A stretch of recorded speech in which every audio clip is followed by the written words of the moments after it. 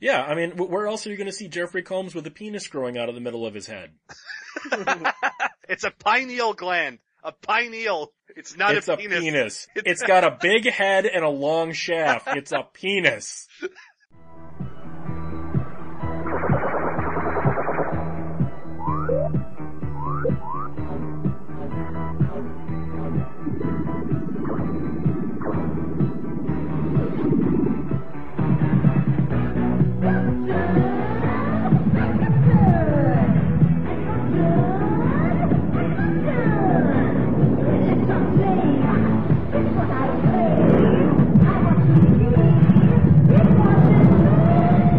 Radiodrome.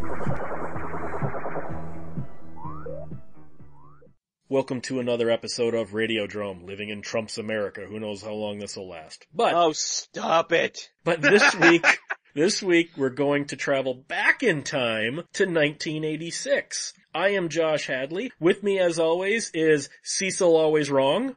No, you're wrong. And Peter giggling from a country that doesn't have to deal with Trump. Oh, for fuck's sake, can we stop politicizing everything? Can we just stay in 1986 so we can stop with the Trump bullshit and just live in a year? It's got some really good movies. That was Ronald Reagan then. Well, whatever. Alright, well, we'll talk about 1986 in a minute. In the meantime, what you freaks need to do is go get your freak on. You go to adamandeve.com, use the promo code DROME, D-R-O-M-E, and you will get 50% off of a single item, 3 free DVDs, a Power O-ring, and free US shipping. Just use the promo code DROME at adamandeve.com. As I said, we're talking about 1986. We've gotten a lot of people that really like these year retrospectives, so we're getting back to this for a little while. 1986, what's your takeaway movie from this year? Howard the Duck. Of course. No, I like Howard, but I'd probably have to go with Aliens. Aliens is just a phenomenal movie. I mean, like every edition that's come out of that is good. Where the original theatrical version and then the extended cut with the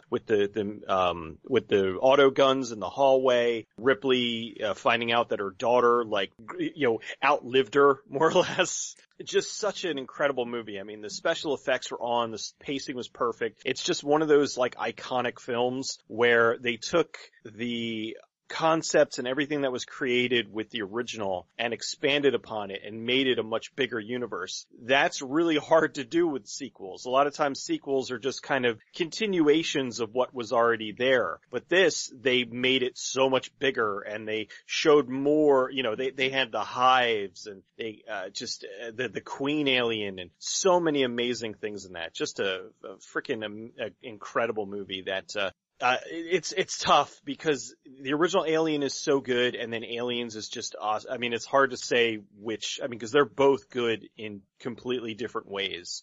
So it's hard to say with that series which one is the better of the two, but those are definitely the high watermarks of the series is 1 and 2. I don't have one. I can't pick one. I'm gonna pick 3, and they're 3 movies that pretty much shaped my childhood as a movie fan. We got Transformers, the animated movie, which I was fucking obsessed with, that I would watch repeatedly on VHS. There's that, and there's Highlander, which I was also obsessed with. That was another repeat viewing VHS movie. And of course, Big Trouble in Little China. Those were my 3 obsessive childhood movies that I loved from this exact year, and I think that really helped to shape my childhood. There's so many other ones, 86 is a great fucking year, but those 3 I think were probably they were the earliest memories I have of just watching really, really fun movies that I would go on to still love to this day. Like Highlander became such an obsession for me, with the TV show and the other sequels and everything, and Big Trouble in Little China helping me to get into more of John Carpenter's movies, and the animated Transformers movie was just still to me to this day one of the coolest animated films ever. So that holy trinity for me, I think would define 1986 as a movie year. See, I was gonna go with Aliens, but Cecil stole that from me. So I'm gonna go with, this was the year of Charles Band's The Eliminators. Basically, the exploitation version of the X-Men. The guy, the cyborg with the tank tread legs, and you've got a ninja, and then you got the swashbuckling smuggler, and then you got the scientist, and Eliminators is such a fantastic movie, and you got time travel and interdimensions and giant robots, and Eliminators I remember the first time I saw the commercial for this on MTV, and I was like, I have to see this movie. And then it didn't come theatrically near me at all. So when I saw that on video, I don't care if the movie didn't quite live up to my 11-year-old expectations. Eliminators is a fantastic movie, and I watched it again on DVD about 2 years ago, and it's still really damn cool. So I'm taking Eliminators since Cecil stole Aliens from me. So 1986, this is the first year, as Peter had established when we were talking about the 70s and the early 80s, it takes a while for a decade to kind of transition over into the pop culture. This is the first year where I think the 80s really started to cement themselves as the 80s. 1986 is a very 80s year. There are a lot of movies, both in the sci-fi and horror genres, as well as mainstream films, dramas, action movies, that are quintessentially 80s movies. And I think you really see that here. Non-sci-fi, non-horror. What 1986 films do you remember that are non-genre related? The closest might be Manhunter, because that one, I mean, it's a horror, but it's more of like a thriller, and it's the first time we get to see Hannibal Lecter on the big screen, and he's played brilliantly, in my opinion, by Brian Cox. I feel like was a little more subtle and more subdued and more realistic than Anthony Hopkins. More kind of, he was great, but it was more kind of cartoonish. I love that one. That's got a great Tangerine Dream soundtrack. That was when Michael Mann really had that 1980s aesthetic, lots of neon, lots of shadow. Manhunter would probably be the one I would take out of that year as the non sort of genre confined one, and more of like a legit awesome thriller, crime thriller kind of thing with some horror elements here and there, but definitely the more serious one that I can remember. And it's just a fantastic movie, just all around one of my favorites when it comes to like the crime thriller kind of stuff. I'd probably have to go with Ferris Bueller's Day Off. I have always had a soft spot for that. It's funny, it's clever, really shows how dumb I was when I watched it. I didn't know when he gets up and starts singing Twist and Shout, I didn't know who the hell I knew who the Beatles were, but I just assumed that was Ferris Bueller's song. And later found out that it was the Beatles twist, and he was lip syncing it, and I'm like, huh? Well, but Ferris Bueller as a character is so narcissistic and self-absorbed, he probably thinks it's his. Right, it started my love of Mia Sara. It's genuinely funny, and it's one of those few comedies that I feel still stands up. You can watch it and enjoy it, because while there is some dated humor in it, for the most part, the themes there are still relevant today. So I really I genuinely love the movie. And see, I'm gonna go with a movie I've always loved. I love Better Off Dead, but I actually think I like One Crazy Summer just a little bit more. I think One Crazy Summer is funnier. It has, up to this point, the most brilliant riff on Godzilla I've ever seen. I think Demi Moore is actually good in it. John Cusack is fantastic, especially when you find out the behind the scenes where he hated the making of this movie and got into such a fight with Savage Steve Holland, John Cusack wouldn't even attend the premiere of the film. And you see how great of a performance he gives in this. I think Mark Metcalf steals this movie as that sadistic, literally mustache-twirling villain. I think One Crazy Summer would be my non-genre pick. No, I love One Crazy Summer. I haven't seen it. You've never seen One Crazy Summer? Never seen One Crazy Summer. Oh, it's really good. There is like a lot absurd. Of really dumb. It's a movie that knows Yes. it's a movie to a degree, but it is still played straight. Am I right there, Cecil, kinda? Yeah, it's a pretty accurate way of describing it, because everything that it's all like if Leslie Nielsen was in this movie, it probably would have fit as well, because there's all kinds of absurdity going on around the characters, but then they're playing it completely straight, and that's what really makes it funny. I mean, there's a movie within this movie that's being shot in Nantucket Bay. It's called Foam 2. It's about a giant radioactive dolphin with rabies terrorizing a small town. They're shooting that movie in the continuity of this movie.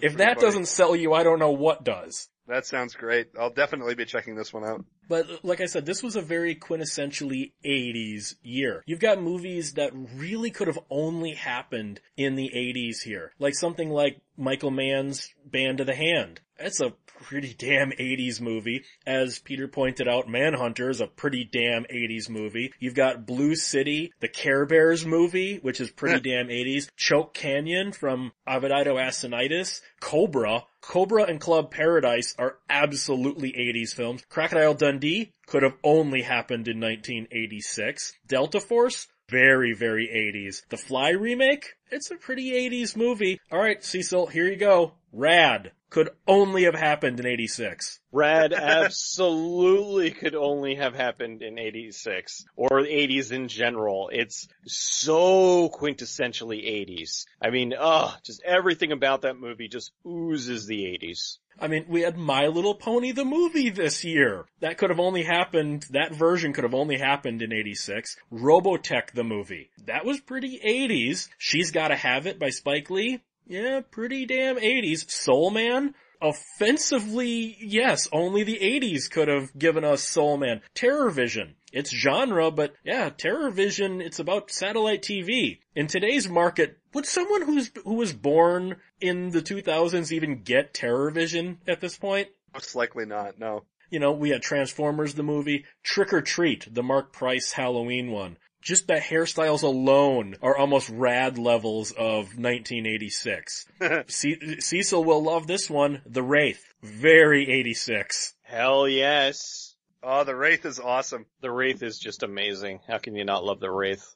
Before we get into the genre films, let's look at some of the good and bad non-genre films that came out this year. You've got Hal Ashby's fantastic 8 Million Ways to Die, as well as the John Frankenheimer 52 Pickup that came out this year. Two great crime thrillers. I believe I saw 52 Pickup. That was Roy Scheider? Yep.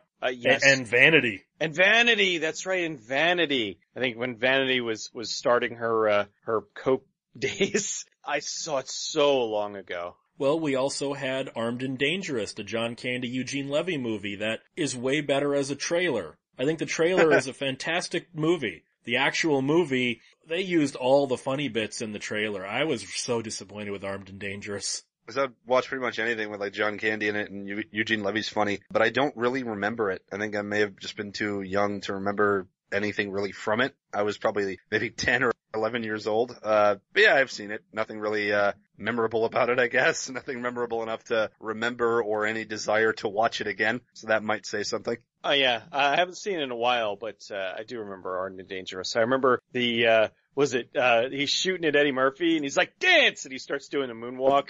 Eddie Murphy's not in that movie. Oh, no. Okay, I'm thinking, Armed and Dangerous was you're thinking of Best Defense. I'm thinking of Best Defense. Armed and Dangerous was John Candy, Eugene Levy, and Meg Ryan.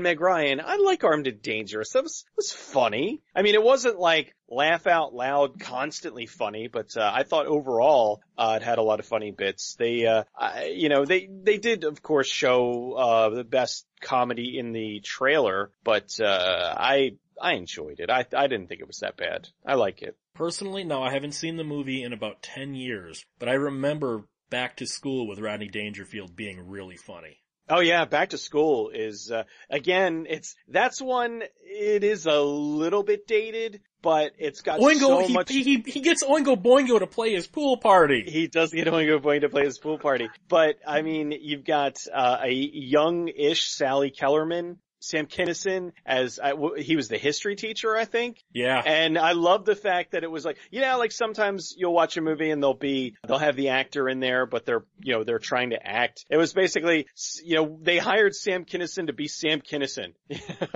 The one chick from, Star Trek is in it, whose name is escaping me. Robert Downey Jr., Ned Beatty, Burt Young, Adrienne Barbeau. Mm-hmm. Yeah. Kurt Vonnegut plays himself in a self-deprecating role. Cancel his check. But I mean, you got the Triple Lindy, is from there. I mean, that movie is very, very referenced. And another movie that, has Twist and Shout in it. Although that one you had, Rodney Dangerfield singing it. Yeah, it's, that is a genuinely funny movie, like I said, there's a little bit here and there that's dated. If I'm not mistaken, was that R or was that PG-13? PG-13. PG-13. That was still in the days when PG-13 could push a lot too. Cause yeah, they had the scene where he's looking for his son, and he's walking through, and he thinks he's in the boys' locker room, and he's in the girls' locker room, and he opens the shower, and he sees the one girl, and he's like, oh, I'm sorry, I didn't see anything, and he closes it, and then he opens again, and he's like, by the way, you're perfect. Yeah. Oh man, just really, really funny movie. Yeah, that one's fun. It's been a little while since I've seen it, but I do find that one enjoyable. You know, I love Rodney Dangerfield, and it had a lot of really good actors, early performances from Robert Downey Jr. and stuff like that. It's pretty good. Like, it's not one of those ones I would dub as like an amazing movie just 'cause it's been such a long time since I've seen it. Not really one of those I go back to pretty often, but yeah, it was good. Well, and then we've got another severely dated movie. Some people, I've seen this called a genre film. It really isn't. Have either of you seen the not John Carpenter, even though his name is above the title, Black Moon Rising with Tommy Lee Jones and Linda Hamilton and the just passed Robert Vaughn? Long time ago. I just remember it being like a little more science fiction-y, and I think I watched it because I was on a Linda Hamilton kick, because after seeing her in Terminator, I was like, yeah, let me check this out. And I remember, I don't remember enjoying it very much, but it's been a very long time. Basically, Tommy Lee Jones has to steal a supercar, basically like a kit, from Linda Hamilton, who steals it from him, and he's got to steal it back because she works for a big smuggling ring led by Robert Vaughn. And then Hightower from Police Academy gets involved, and it's called John Carpenter's Black Moon Rising when he had absolutely nothing whatsoever to do with it other than pitching them an idea about Vietnam vets that start having nightmares, and they literally changed everything. He says there's not one word of his script in that movie, but because they bought the title from him, they put his name above the title. So it's John Carpenter's Black Moon Rising. I'm on the IMDb right now, and the director is like Harley Cokeless, and it says writers was John Carpenter and screenplay was Carpenter. So I guess like they just credited that to get the name and just changed everything for themselves. That's John shitty. Carpenter's very open. This has nothing to do with him. The plot doesn't seem very Carpenter-esque, I don't think. I mean, it's not a bad movie. It's fun watching Tommy Lee Jones spar with Linda Hamilton, although their sex scene is a little awkward because those two don't really mesh personality-wise, not but really. fine. But then you have the movie I can't enjoy anymore because the guy's a fucking child molester, but, you've got Choke Canyon, starring now child molester Stephen Collins, which makes me not able to enjoy Choke Canyon, a movie I really did enjoy, with Lance Henriksen as a villain. And have either of you seen Choke Canyon, even though it stars a freaking child molester? Who was the child molester? Stephen Collins? Stephen Collins from Star Trek The Motion Picture and the Tales guy of the Gold Monkey and that. He diddled his 12-year-old daughter. The guy from Seventh Heaven. Yeah.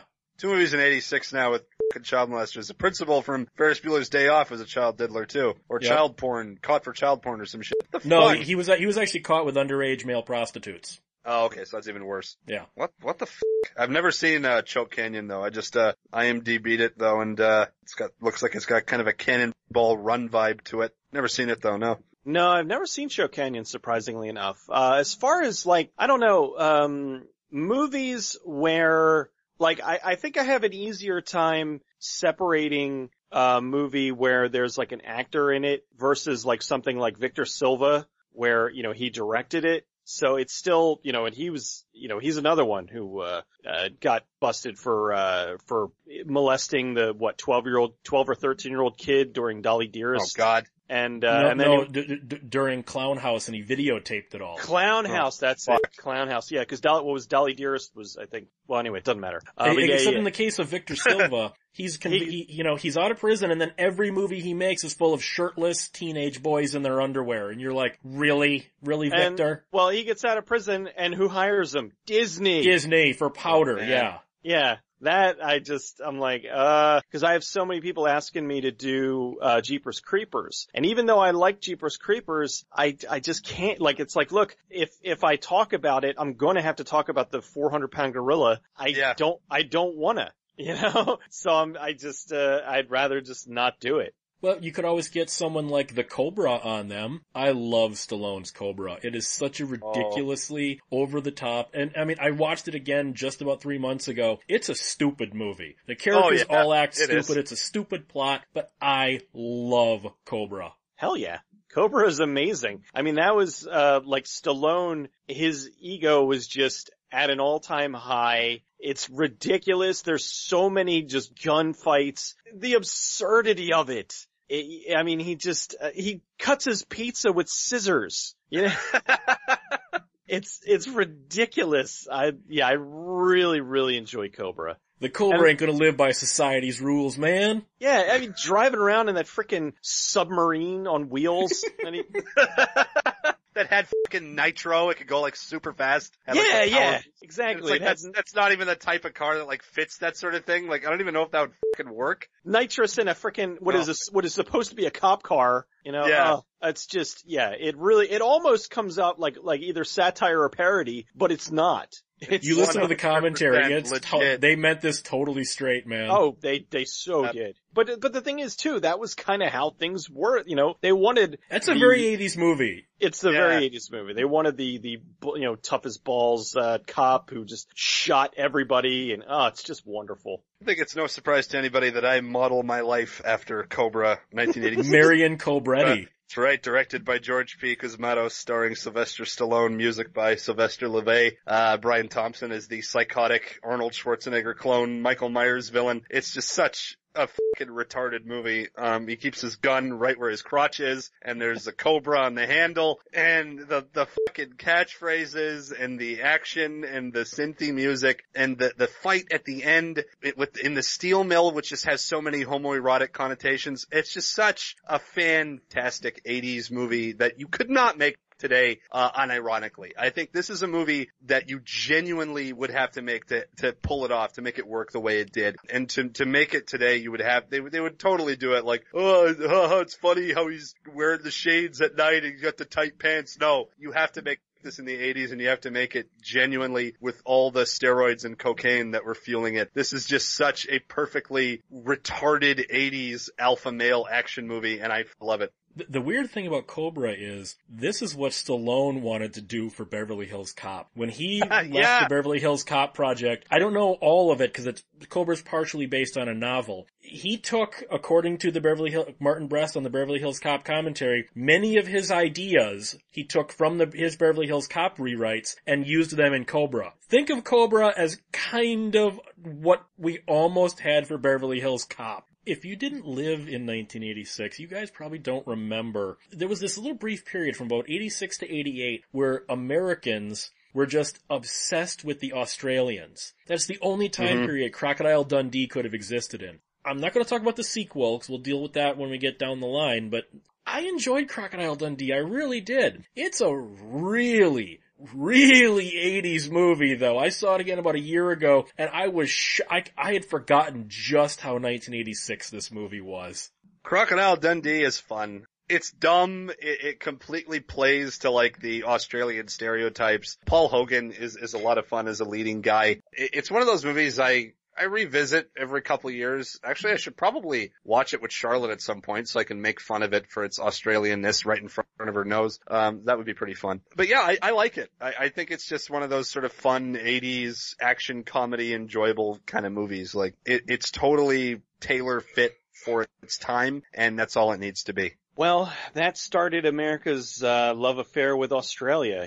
For 2 years. We had that. We had Foster's. We had Yahoo Serious. It was a thing. I mean, everybody loved Australia there for a little while. The whole put a shrimp on the Barbie and all that stuff. And it was fun. It's a sweet movie. It's got a lot of funny moments in it. That's not a knife. That's a knife. It's got so many really classic lines that I think a lot of people don't realize at this point even where it came from. So I've always liked Crocodile Dundee. It is a little cheesy, especially by today's standards, but it's still well done and a fun movie. We also got the kick-ass and criminally overlooked Gary Busey revenge flick Eye of the Tiger in 1986. Oh, God damn it. Have you seen that? Have you seen that one? I'm guessing, Yes. Peter. Yes, I have. I have it on a 4-movie box set with That Exterminator was the first time 2. it was ever released on DVD. So yeah. Oh my goodness. Yeah, the first time I saw this movie was when I picked up the box set, and I'm so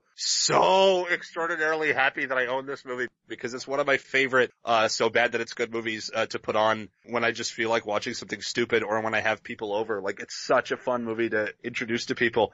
The film begins with, and this sets the pace for the whole goddamn thing, is you have Eye of the Tiger playing, the song Eye of the Tiger by Survivor, as we have a crotch level zoom up of Gary Busey and this other inmate as they're getting out of prison doing up their pants and adjusting their crotches, set to Eye of the Tiger. This is the opening of this film. There you have it. And the rest of the movie, you've got Gary Busey, who somehow has this weird, like, it's not quite spider sense, it's Gary Busey sense that he picked up from fighting in the war and from being in prison, where he can sense that danger is coming from, he could be anywhere and he'll sense that something is happening. Like, there's a woman is being raped, so he storms off into his truck and finds her about to be raped by a gang of motorcycle rapists, I guess. Those are kind of the bad guys of the movie. Then Gary Busey gets put in the hospital at some point and he stays there for like 35, 40 minutes. It's a really weirdly and oddly paced film, and it's hard to really put your thumb on it, but Gary Busey is actually, it says something really, the funniest part of this movie is or not the funniest part of the movie itself, but the synopsis for it in itself is hilarious because the way it describes Gary Busey's character, a former ex-Vietnam veteran. What the hell does that mean? How can you be a former ex-Nam vet? Like, what? That just because he was an ex-Nam vet and now he's an ex-Nam vet. Yes, I guess going to prison does that. Like, I don't know. It's such a bizarre movie, but I love it. The 4-pack that it's on, so I will definitely be bumping that up in the movies I need to watch. It's the best documentary about Gary Busey's life, next to Hider in the House. We've got a camera and we're following Gary Busey around the neighborhood. Also, I would say it's the most realistic portrayal of the PTSD suffered by Nam vets. Oh, absolutely. Yes, it gives them like a spider sense for violence. But then you also had great films like Hamburger the Motion Picture with Dick Butkus that came out that year that no one remembers, rightfully so. You had the movie Hoosiers that everyone loves, unless you're like, Cecil and Peter and I don't care about sports ball. You've got Iron Eagle, one of the most ridiculous military movies ever made. You've got the movie that pissed me off. Gloss over Iron Eagle. What's the matter with you? Iron Eagle is like another so 80s movie. Kid steals a freaking jet 80s. From the military and he goes and to a Twisted Sister song and goes and beats the shit out of Iraq or Iran. Actually, at that point it might have been Libya. Okay. Goes and beats the shit out of someplace where there's deserts and oil, rescues his father, and Lou Gossett Jr.'s in it.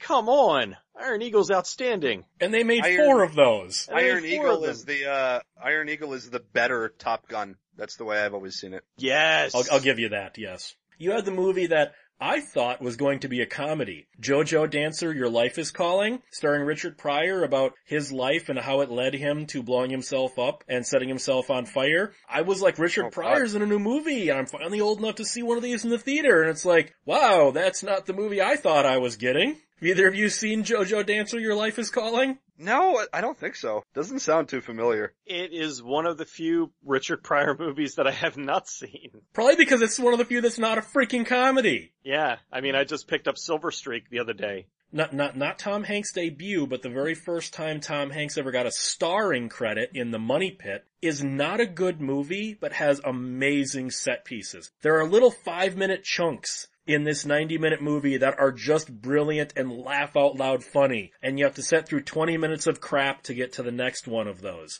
So The Money Pit, I recommend just watching the best ofs on YouTube. It was the remake of Mr. Blandings Builds' Dream House, and yeah, I'm with you. The set pieces in it were very good, and it's okay, but it's definitely better than Ice Cube movie. Is it Are We Done Yet? Was the remake of, that stunk. But at least this was alright. we had Charles Bronson playing Charles Bronson again in Murphy's Law. Basically, he's playing Paul Kersey again as he plays Paul Kersey in all of his 80s canon films. Oh, so dated Deborah Foreman film My Chauffeur with Sam Jones. That's another 80s to hell movie. Cecil, I know you'll back me up on that one.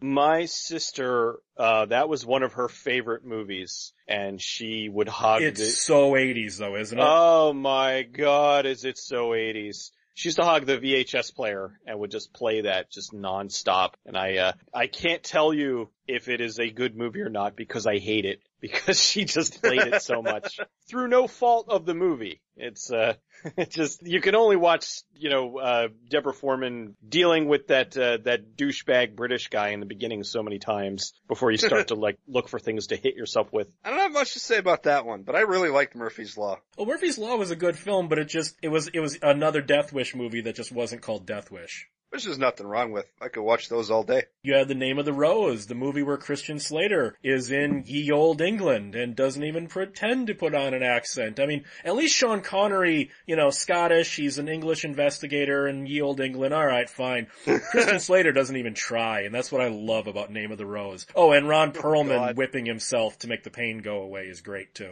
A long time ago, and didn't they make Christian Slater have that really bad monk haircut? Yep. Oh yeah. Yeah, I remember that's really the thing that kind of sticks out. And wasn't there was some really out of place nudity in it too, wasn't there? There's a couple of brutal rapes in the movie, and this is by monks. Yeah, it's one of those movies, it's Peter. It's monksploitation. Well, and then you had Oliver Stone's Oscar-winning Platoon, which is a fantastic movie. Yes. It's by far one of the best Vietnam War era stories ever. To me, it's that and Full Metal Jacket are two of my favorites when it comes to That's because Platoon's almost autobiographical. Basically, yeah. Charlie Sheen's character is Oliver Stone. It's an amazing movie. It's one of the best, actual, there are the goofy ones, obviously, Exterminator. Random Exterminator and all those other weird, exploitation ones, but, Platoon is just up there as, just one of the most amazing war movies ever made, and it really gets heavy. God, Bryce, who plays Sergeant Bardens again? That's, his name escapes Tom me for Berenger some or reason. Willem Dafoe? Yeah. Tom Berenger. His whole speech in their little bunker when they're all, smoking dope and shit, and he comes down with the bottle of Jack, and he's just you come down here, you smoke this shit to escape reality. I am reality, and all this stuff. It's so good. Every moment is just so, it's a heavy film. I actually thought Kevin Dillon stole this movie as just the complete psychopath soldier that Johnny Depp is trying to be the opposite of. Holy shit, you ever seen a head come apart like that? Never see brains like that, man. Yeah, seriously, he steals the movie and he's only in it for 20 minutes. He's a psycho, and he gets it good at the end too. He gets stabbed to death by Viet Cong. But that's just an awesome movie. One of those ones I'll watch maybe once every 1 or 2 years, just because it leaves you with such a heavy feeling by the end of it. And I think there's another movie we're going to talk to that leaves you with the similar sort of feeling that also came out in 1986 when we get a little bit more into horror. Well, I'm gonna breeze through these next ones because I want to get to the genre ones, but we've got Schwarzenegger in Raw Deal, where he infiltrates the mob in one of the least convincing ways possible, but it's still awesome. Well, and then we've got the surprisingly deep movie, no pun intended, River's Edge. You've got Running Scared, which a movie that Gregory Hines and Billy Crystal shouldn't be able to carry an action movie, but until the last 15 minutes where the movie shits the bed, Running Scared is a great movie. River's Edge, I think we should highlight a little bit, because I think that's one that does fly over a lot of people's radar, and it's a really great little, lesser known movie with, Crispin Glover and, Keanu Reeves. Daniel Roebuck actually steals that from, because he spends most of his screen time with Dennis Hopper. Daniel Roebuck steals the movie from Dennis freaking Hopper. Oh yeah. And they're all they're all metalheads, and it's a great look into 80s. It's got a Slayer soundtrack, for God's sake. Awesome soundtrack. This movie is one I would really recommend to people who want to see Crispin Glover in something other than Back to the Future and Friday the 13th Part 4. And Although Crispin Glover is pretty nuts in this movie. He's great, though. He's on a different planet with his performance. I will he's give him really that, fun though. He's really great, and I think it's a great little look into like 1980s metal culture. Because I think in the 80s we saw a lot of like, you know, the synth pop kind of culture, and you know, the more of the pop, the dancey kind of stuff. Whereas this actually shows you like metalheads and stuff, which I thought was really cool and really different. It had a great heavy metal, thrash metal soundtrack, a lot of Slayer and stuff. So I think that's one we should highlight and recommend to people, because I only just heard about this movie in the last year or so, and I was blown away by it. Have you seen River's Edge, Cecil? I don't think so. I thought I did, but none of this sounds familiar. Keanu Reeves, where Daniel Roebuck kills his girlfriend and then is just kind of and then Crispin Glover and Keanu Reeves help him cover it up, and they help him hide out with Dennis Hopper, who grows his own pot in his apartment and is in love with his blow-up doll.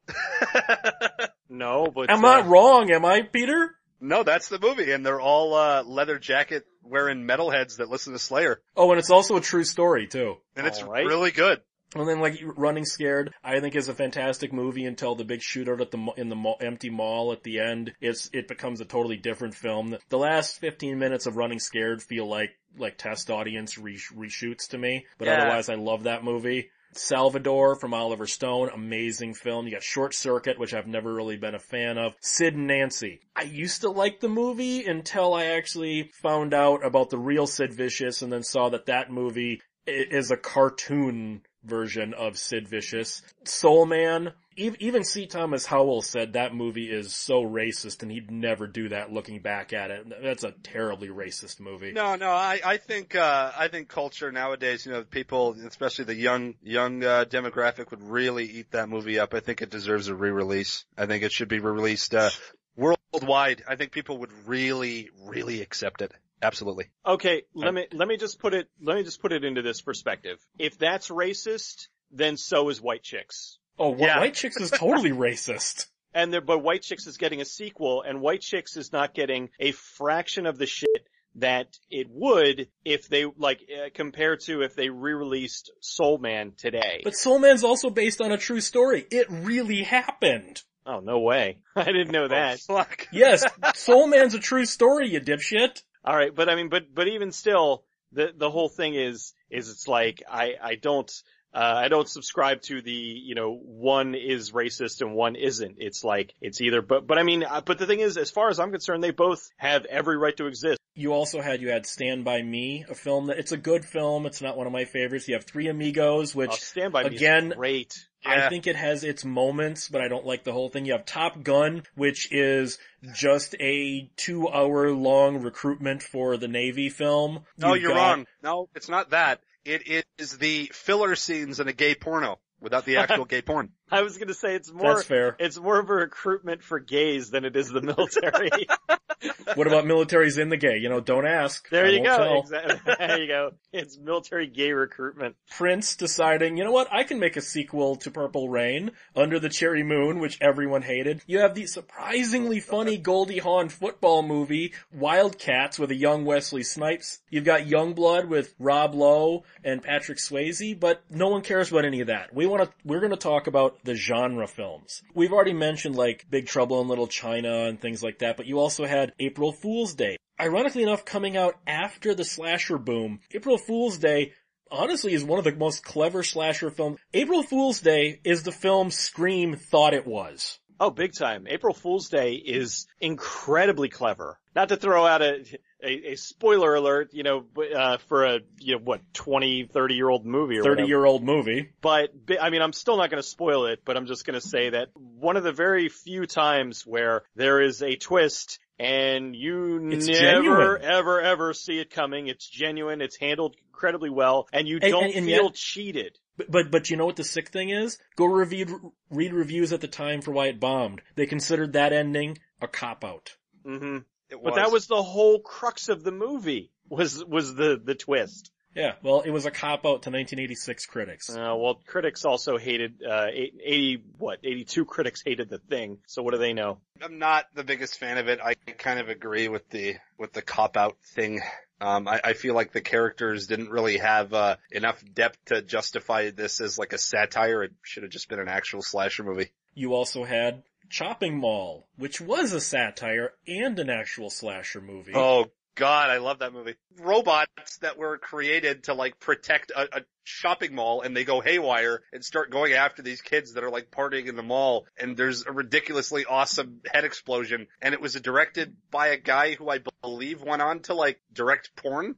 I thought that was a Jim Wynorski. Yeah, Jim Wynorski's he does softcore porn. He doesn't, Yeah. But he's also done a lot of Roger Corman movies too. Oh, he's done tons of Corman movies. Actually, some of the best This was actually a Corman produced film. Oh yeah, it was. Like you'll notice in the video store, they go into the video store at one point, every poster is from an early 80s Roger Corman flick. Forbidden World and Galaxy of Terror and all that. I've always loved seeing that in movies and stuff like that. Like when you see a theater or like they're in a video store and you kind of get a glimpse into who or like what the production company is or who's like backing it, and you'll always see their movies, which I always thought was really cool. And Chopping Mall is really awesome, and I think actually one of the first reviews of Cecil's that I saw as well. Yeah, I think you did that one way back in the day. That was my second ever video. Barbara Crampton, Dick Miller is the janitor. Dick Miller is the janitor. Yeah. The Killbots themselves, because, originally the movie was Killbots, and they released it and nobody went to see it, and then they re-released it as Chopping Mall, and it ended Actually, Chopping Mall is a better title. Chopping Mall is a way better title. It's funny. It's a very good spoof on the whole thing. You've got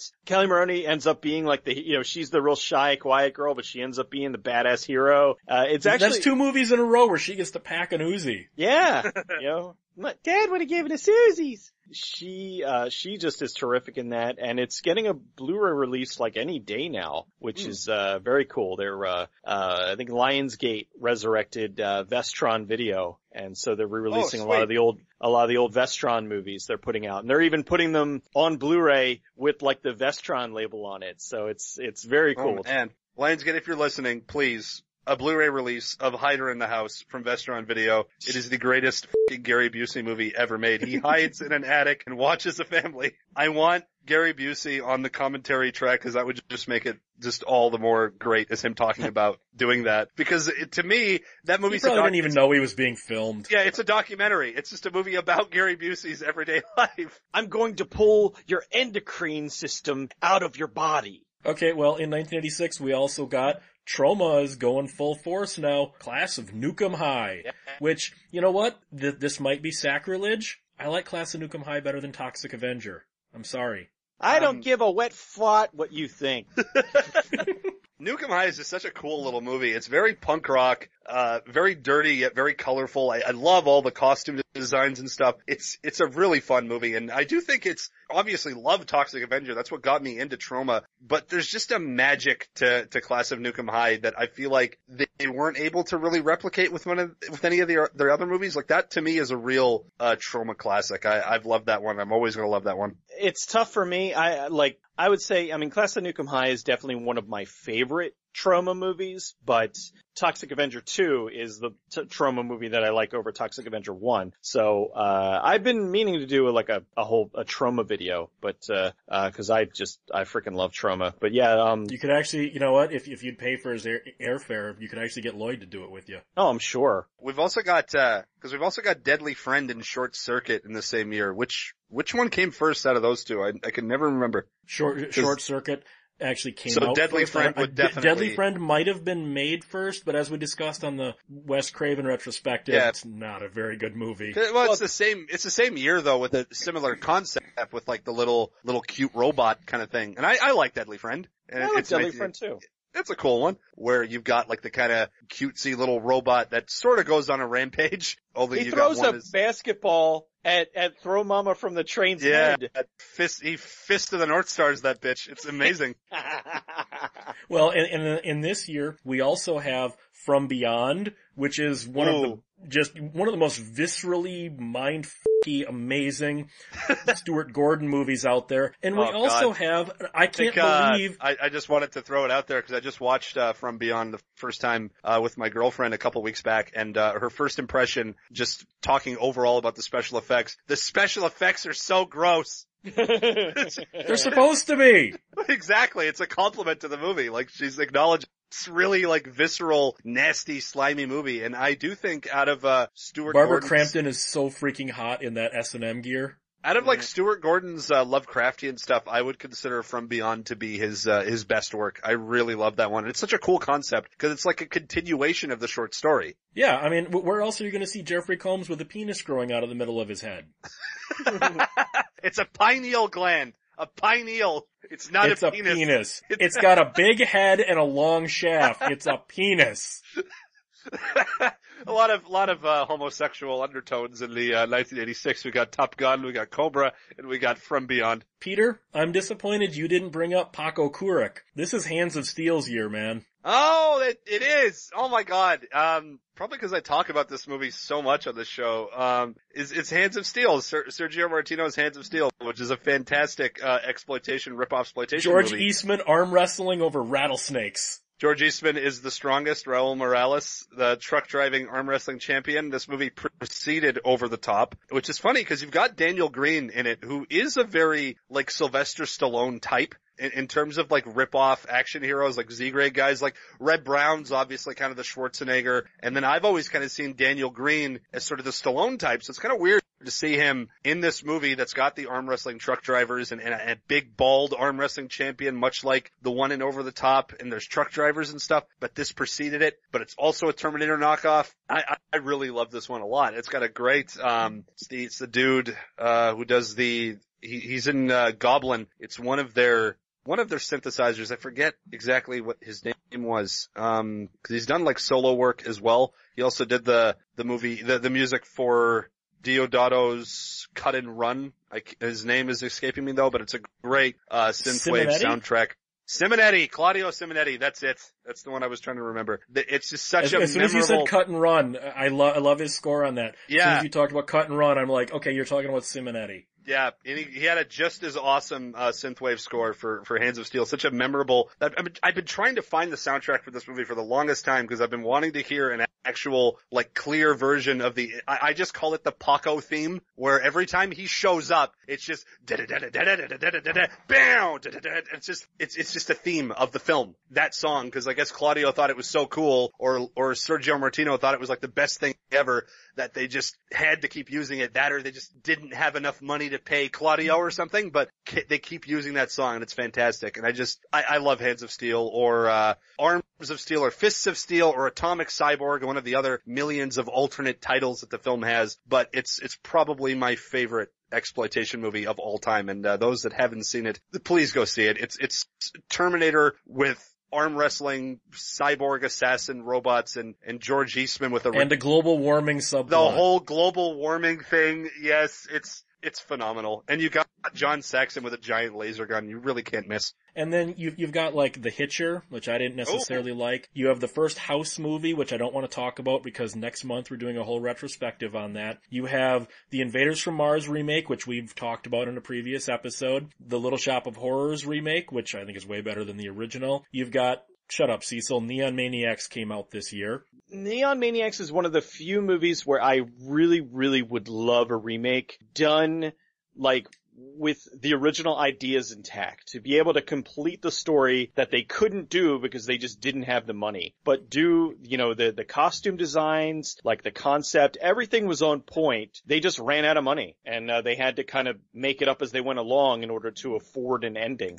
You also have Fred Decker's Night of the Creeps, Sorority House Massacre, the interesting Spookies. You got Terror Vision, Trick or Treat, Troll, the amazing Vamp. You got Witchboard from Kevin Tinney, Tia Carrere, Adam West, and Thor in Zombie Nightmare. Yeah.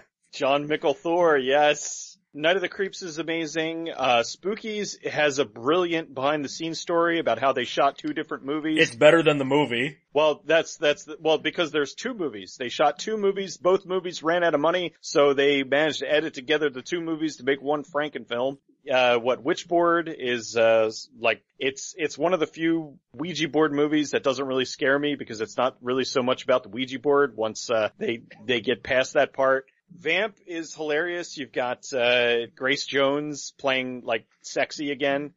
Dee Dee Pfeiffer, so cute. Dee Dee Pfeiffer was very cute. And that's another one. I think that's another Vestron one that's getting released. Well, and then this year also had its fair share of sequels as well. You've got Poltergeist 2, The Other Side, which we talked about in a previous episode. You got Psycho 3, which we talked about in a previous episode. Underrated and a great movie. Really good. It's a great movie. Jeff Fahey almost outsleazes Norman Bunce from the second film. Yep. You got Friday the 13th Part 6. Arguably the best of the Friday the 13th. You've got one of the best for sure. You got Texas Chainsaw Massacre 2, which we talked about in a previous episode. Mm-hmm. You got Demons 2, which is not as good as Demons 1. I like the first film better, sorry. And then you've got not a sequel, but David Cronenberg's remake of The Fly, which I like David Cronenberg. Just for something about that movie just doesn't do a damn thing for me. Blasphemy! I'm sorry. I know Cecil loves it too, but I just don't like it. It's not a bad movie. If you like it, like it. I just don't.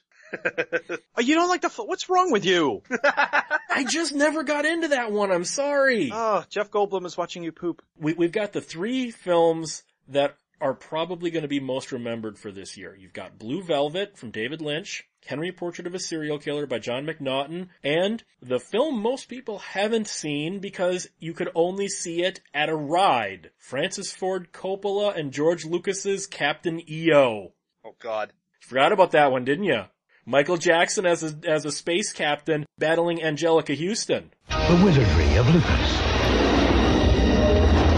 The mastery of Coppola. The phenomenal music and dance of Michael Jackson.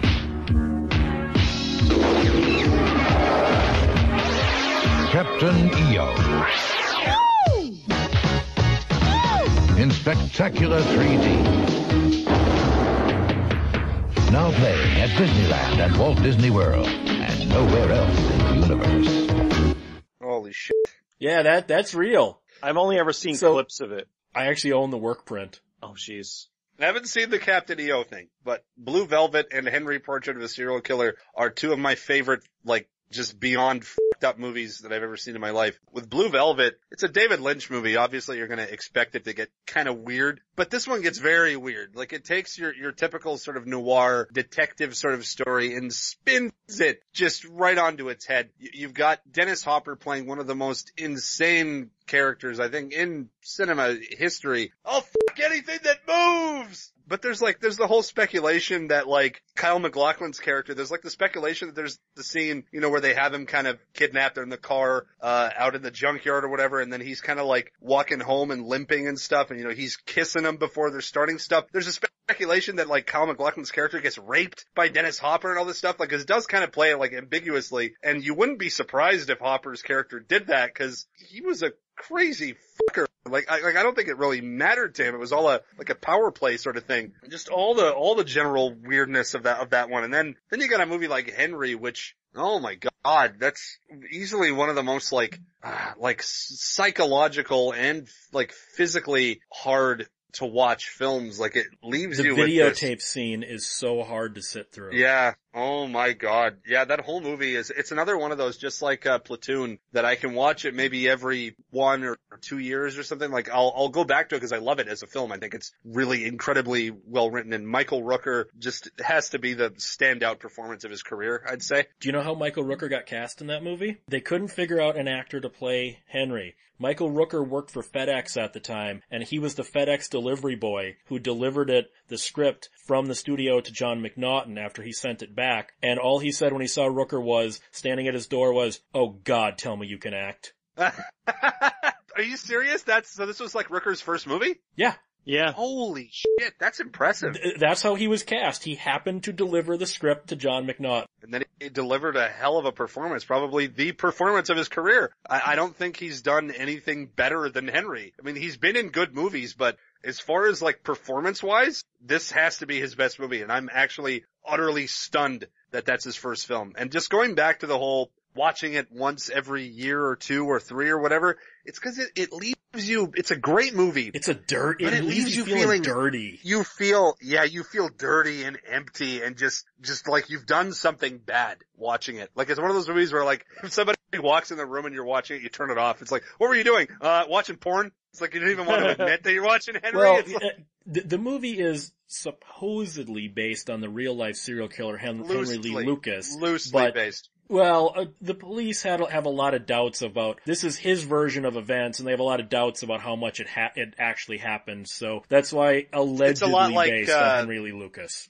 A lot like with Gein, Ed Gein, where we don't actually know how many people he really killed or what he really did. All we know about was the state his house was found in and whatnot. So there's only the speculation and the claims that the actual killer or whatever has made. But Henry is just one of those, like, I would consider it in like my, not even top 10, but top 3, like, best horror films of all time. Like, this movie still just shakes me to my core when I watch it, and it's why I can only watch it a couple times every few years, because it still leaves me with that lingering feeling, and I like that. I like that I'm not desensitized to it. I like that it still scares me, and it's one that I really recommend to anybody who wants to see just a really f***ed up movie, and everything is like not freaking you out anymore, and you need something to really shake. This one's gonna shake you up. Blue Velvet is, I'd throw that classic line out there, but it's got the F-bomb in it, so I'll let it go. And, Henry's Portrait of a Serial Killer is just a very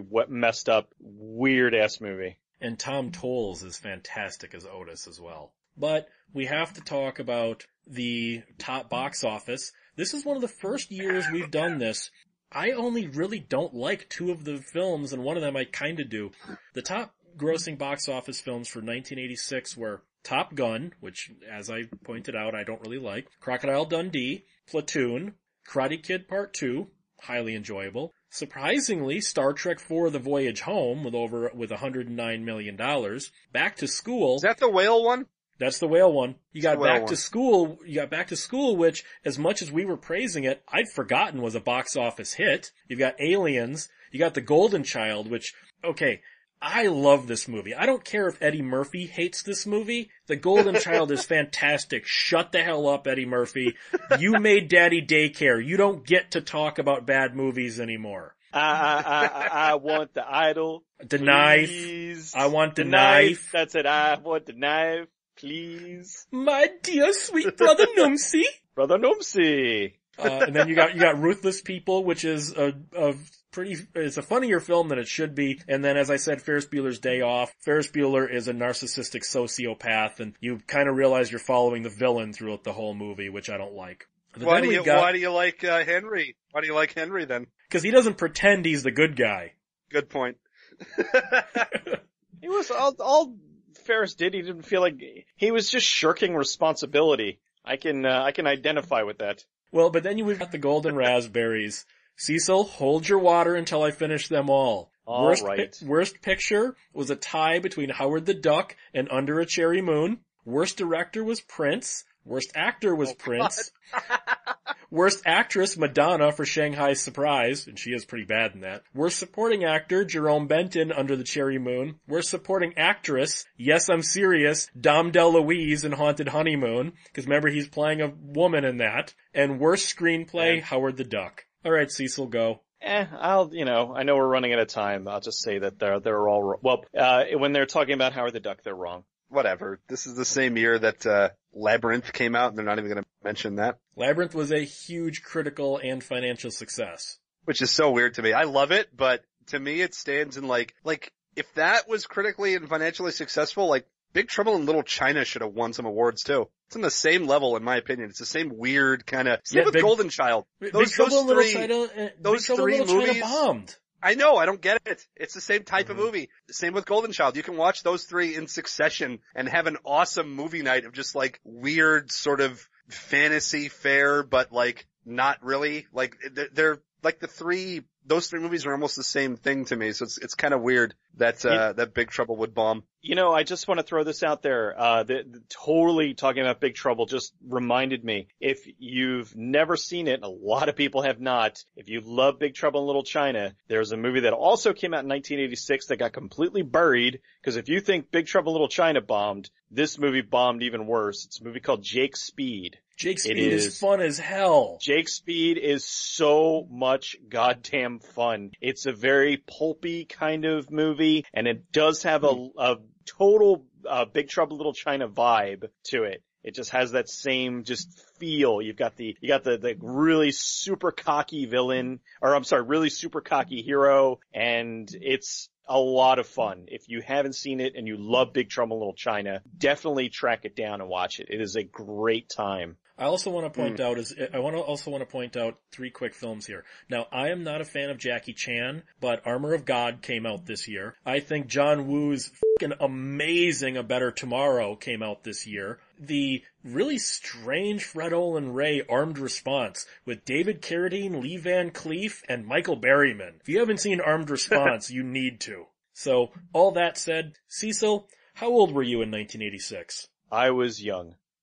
That's it? Yes. Where can we find you? Not getting an age out of me, fucko. I actually know your real age, I just won't say it on the air. You can find me at escapistmagazine.com, goodbadflix.com. You can find me at YouTube at goodbadflix, as well as goodbadflix on Facebook and Twitter. And not Instagram. And not Instagram, yes. Still fighting over that. Peter, where can people find you? Because I believe you weren't even born yet, were you?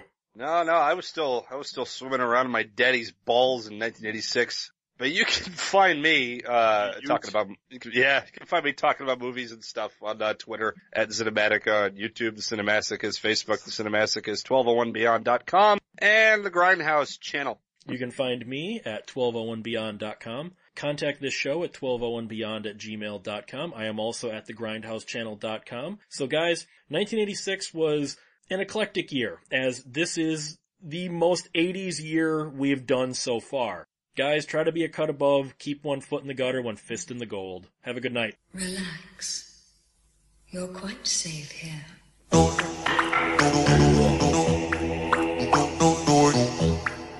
Am I dreaming?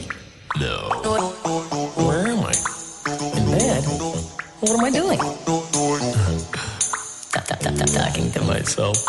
Look, I must have a star on my door. Or better still. A door? Oh, swing doors, huh? Okay, doors. Swing me.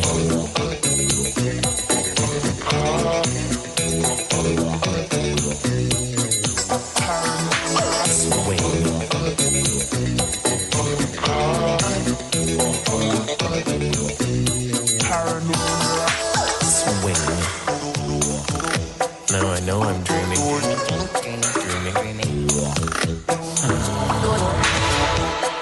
How do I get to sleep? I'll count those bars on the window. 1, 2, 3, sleep.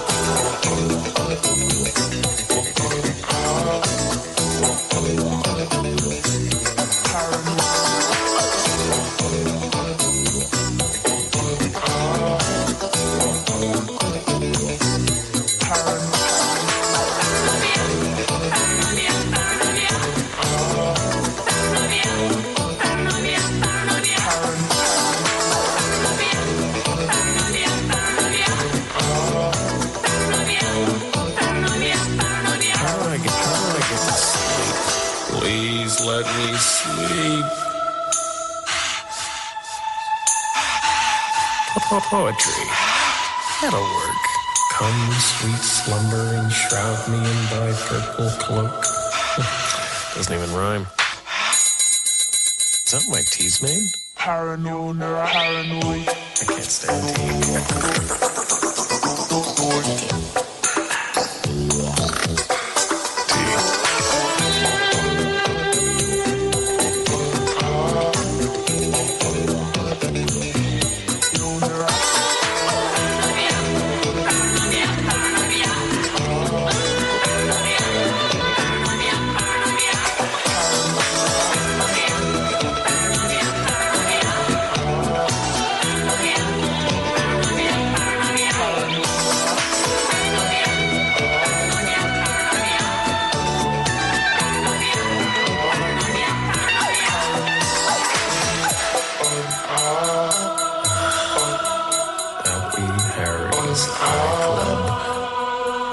Get to sleep. Trust me. Trust me. Trust me. Trust me.